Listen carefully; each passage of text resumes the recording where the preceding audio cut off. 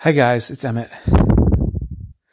So, as most of you guys know from yesterday, my back was really bad yesterday. It had been bad the day before, but not terrible. And then yesterday morning, it was doing that thing where your muscles cramp up and you can't actually move without a great deal of pain. And I thought I was going to just spend the day on the couch, um, doing editing, but I ran out of stuff that I felt like I needed to do. And felt like, well, why don't I just try doing other stuff? And so I tried using the chainsaw to cut up some rounds. Then I tried using the maul to bust the rounds apart, and tried using the axe. And at every step of the way, it was feeling okay. And so I guess what I want to talk about today is I could have, yesterday's podcast was about the importance of listening to your body and slowing down and stopping and taking a break if you need to. But today's podcast is about listening to your body and pushing yourself to get back on your feet. I recognize that they're two opposite things, but I think they both play an important role in a balanced life. You need to listen to your body and stop when you are hurt. But when you are hurt, you also need to listen to your body and push as much as you can to get back on your feet.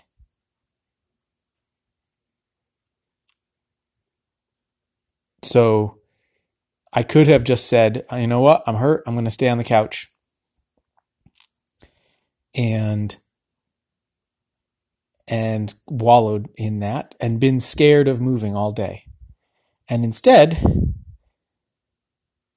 I made 32 blanks and ran a couple errands. And by the end of the day, my back was feeling back up to about 75%. And this morning it was feeling like 90%. And right now I don't have any pain at all in my back anymore. Sometimes sitting still is actually worse than moving. Sometimes moving's worse than sitting still. You don't know, and one is not more right than the other. You don't know until you feel it out. And I guess the point of this episode is to say you've got to push yourself sometimes to feel it out. This is true not just of when you're in physical pain, but of when you've tried something and it didn't work out, or you tried something and you felt like it wasn't for you, or you tried something and you failed and it hurt because it was a public fail. It's okay to sit back and take a breather, but you also need to get back on that horse. If there's one thing I feel very strongly about teaching my daughters, it's about the power of getting back on the horse. Because it's all too easy in life to have one moment of feeling like, well, that's the boundary, can't go past it, and then never question it again.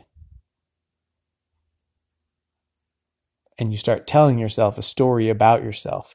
You tell yourself a story of, I'm a person with a weak back. This always happens to me. I have these problems.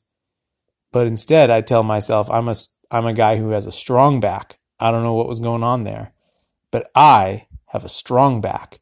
And I can tell when my body needs a break. And I can tell when I can push myself. And I can trust myself to know when I can push myself. Because I push myself a lot, all the time.